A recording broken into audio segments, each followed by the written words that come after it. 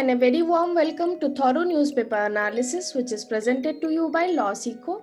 So, today we'll discuss important articles from the newspaper of 14th May 2021.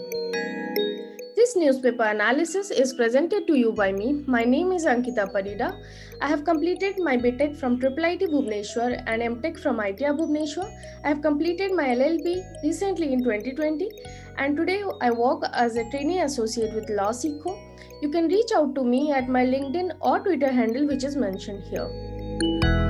So we have two important articles of the day. The first is titled as "The Crime of Enforced Disappearance Must End."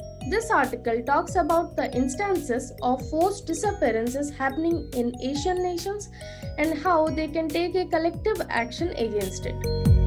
The second article is titled as "A Sword Over the Scalpel." This article talks about the legal risk of life and death medical decisions during pandemic. Thirdly, we have some item in the news in flash section. So the first article of the day talks about the crime of enforced disappearances. Enforced disappearances can be defined in several ways, that is, it is characterized as deprivation of liberty with the form of arrest or detention or abduction without giving a reason by the government or the responsible agents of the government, and such act can occur with context to states' continuous refusal to take relevant actions. So why this is in news? Recently, it has been seen that a coup has begun in Myanmar since February 1, 2021 to overthrow the democratically elected government in Myanmar, and based on it, it has been seen that there are numerous cases of enforced disappearances occurring in Myanmar, and there has been reports with UN Working Group on Enforced or Involuntary Disappearances WGEID, and based on this, it has been saying that it has been receiving reports of enforced disappearance from the family members of the victims. The problem is that these enforced disappearance and the victims might be subjected to various kinds of torture and even murder. This is not the sole situation with Myanmar, but also it has been seen with many nations in Asia itself.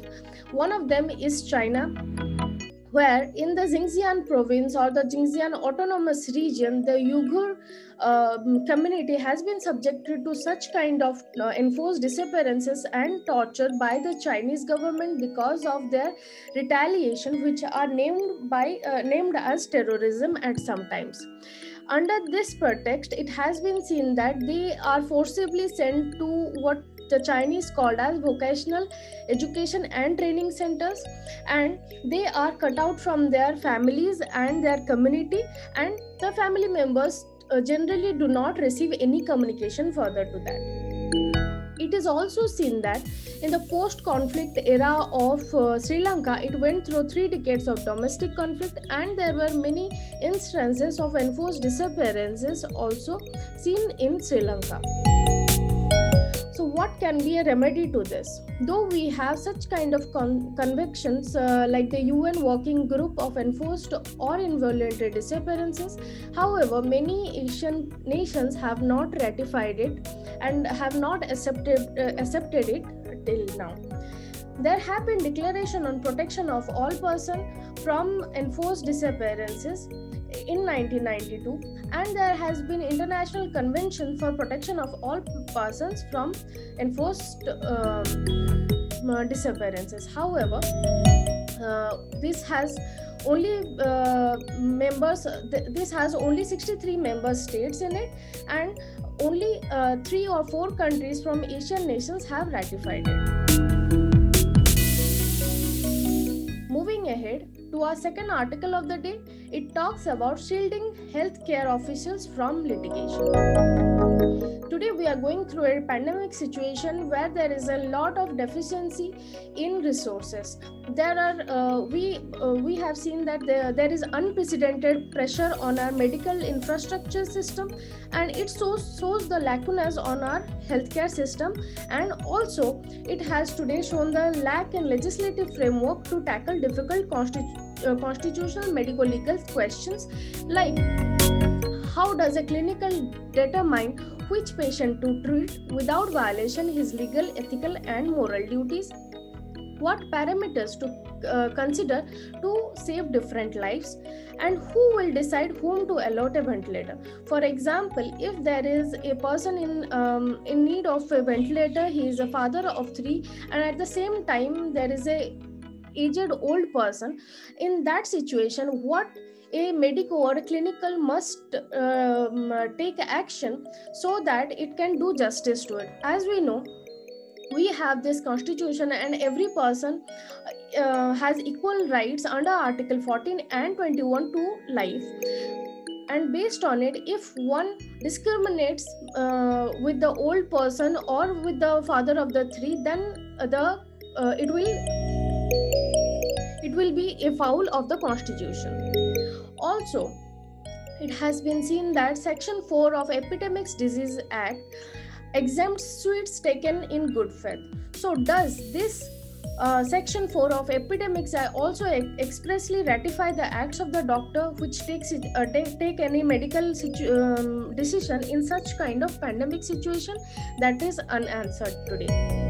India today have a standard of care, and this standard of care has been derived from many judgments given by the Supreme Court. Basically, it talks about what minimally competent physician in the same field will do in the same situation with the same resources.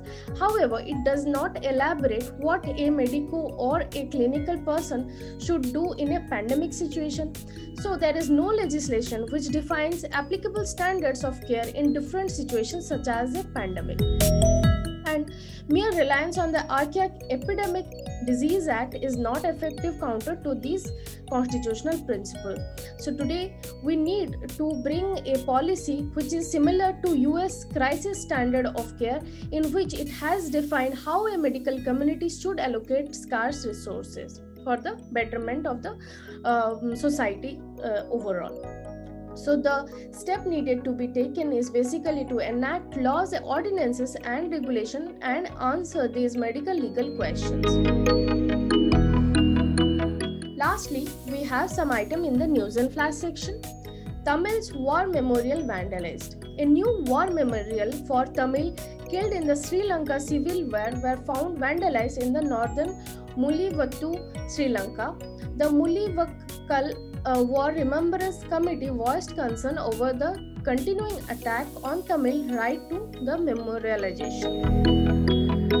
So, a civil war which had occurred in Sri Lanka, it is seen that 18 May 2009 is the memorial day for thousands of Tamil civilians who were trapped and killed in Mullavattu War, and it has also been seen that the very next day, that is 19 May, the government observes the Ranaviru, that is War Heroes Day, hailing the soldiers who fought terrorism by defeating the separatist LTTE. So this was all for today. Thank you.